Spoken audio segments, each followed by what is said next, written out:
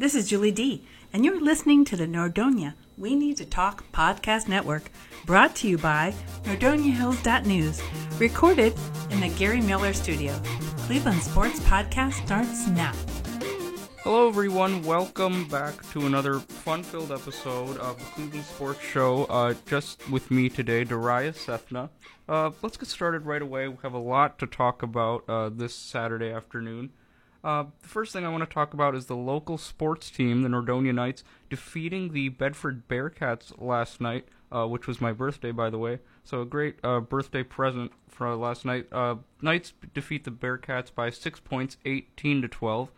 Knights outscored the Bearcats 8-6 in the fourth quarter, leading them to an 18-12 victory. Their next game will be in Woodridge, Friday, August 31st. That will be the Knights' second game, looking to go 2-0 to start the season. Another thing I wanted to talk about, mainly this is going to be the main chunk of today's broadcast, is the new NBA schedule. A couple of weeks ago, the NBA announced their new schedule for all the teams, including the Cavaliers. The season will begin October 16th when the Philadelphia 76ers travel to Boston to take on the Celtics on opening night. And then just a day later at 7:30, the Cavs will open up against their Eastern Conference foe, the Toronto Raptors, at the Scotiabank Arena in downtown Toronto. Yes, they did change the name of that arena. It used to be called the Air Canada Centre, now known as Scotiabank Arena. That will be Kawhi Leonard's first official regular season game with the Toronto Raptors. Also, on October 16th, the night the Celtics play the 76ers, the Warriors will host the Oklahoma City Thunder in another highly anticipated and fun Western Conference matchup. The Warriors will be receiving their championship rings for a second consecutive year on opening night, and for the third time in 4 years. Another big day, marquee day in the NBA, we all know, is Christmas Day. And on December 25th, we have a host of games that are going to be a lot of fun. Again, we have the Eastern Conference rematch of the Philadelphia 76ers and Boston Celtics at 5:30. And then LeBron and the Los Angeles Lakers will travel out to Oakland to face the Warriors on Christmas Day as well. And also, the Houston Rockets will be hosting a Texas showdown in Houston against the Oklahoma City Thunder, Russell Westbrook and Paul George, and then we get to see the new-look Carmelo Anthony Rockets team. So, in all, I could definitely say I'm looking forward to the slate of games that the NBA has in store for us this season. That's only a small chunk of what I said for today for NBA games. I want to get into some of the predictions now for some of the games I just mentioned. But again, like I said, there are a plethora of more games that, especially in 2019, to look forward to. But for now, I'm going to give my predictions about what will happen in some of the games I just mentioned. So, to begin, we have the 76ers at the Celtics.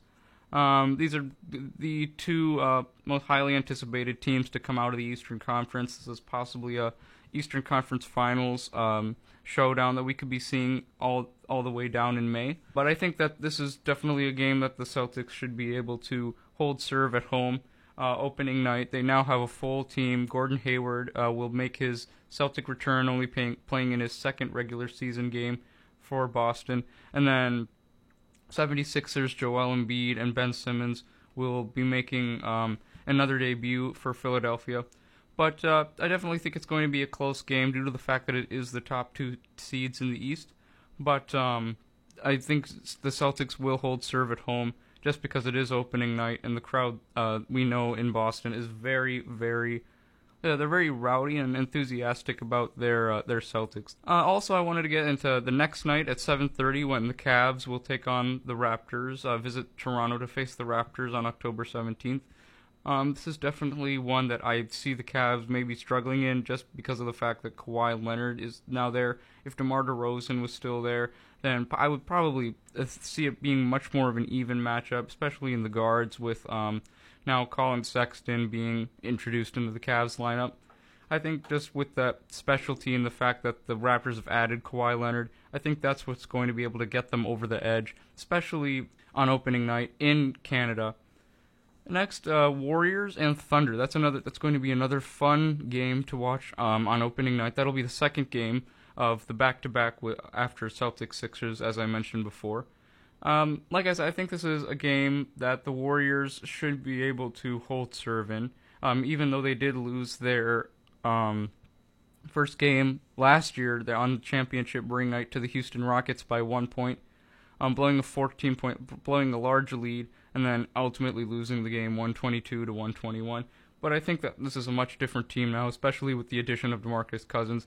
Their whole starting five are all-stars. It's almost like an all-star game out there when you think of plus Russell Westbrook and Paul George being on Oklahoma City. If Oklahoma City start the year with a win in Oakland on the road, it's definitely going to be a huge boost for them, especially with how tough the West is now going to be with LeBron on the Lakers, and then you have Carmelo Anthony, plus James Harden and Chris Paul on the Rockets. So it definitely would be a huge, huge confidence booster for Oklahoma City. Now, Christmas Day is another big game. The one I want to talk about is the main game is the Los Angeles Lakers and Golden State Warriors. I do have some concerns that the Lakers might not be able to retain a strong hold on the game because the Warriors are at home and it's on Christmas Day, and we all know how Warriors fans are very passionate about their team.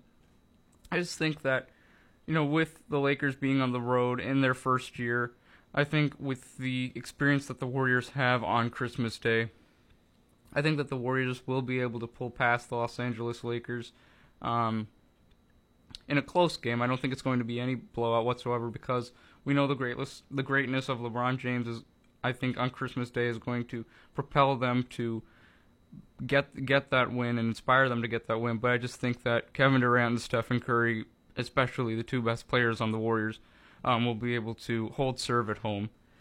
So definitely a lot of home court advantage going up to teams prediction-wise so far in this podcast. But one game that I think that either team has a chance of winning, especially on Christmas Day, is Oklahoma City and Houston. I think that, especially the fact that Oklahoma City defeated Houston last year at the Toyota Center, I think that the Rockets may not be able to hold serve at home because of just Russell Westbrook's intensity on the road, and Paul George, we know what he's capable of doing on the road as well. We have to see what Chris Paul will bring to the table. I think James Harden will play well, but like I said, the Rockets, I said in the last podcast, the Rockets are kind of a hit or miss this year. I really have to see a couple of games before I can make a solid conclusion on how their season's going to go, because it's going to be very interesting to see how Carmelo Anthony is implemented in their offense this year. And like I said, I think Oklahoma City definitely have a better chance of winning in Houston than Los Angeles does than winning in Golden State, or Oakland in this case. Like I said, this is just a small preview of what's to come for this NBA season, but those are some of the major games, especially on opening night and Christmas Day, that I wanted to talk about. We will be back next week. Brady will be back next week as well, and we will be back for more news on the Nordonia Knights, as well as NBA news, and some more talk about the Browns and Cleveland Indians. Thank you very much for your time today. Have a wonderful weekend, and we will see you next week.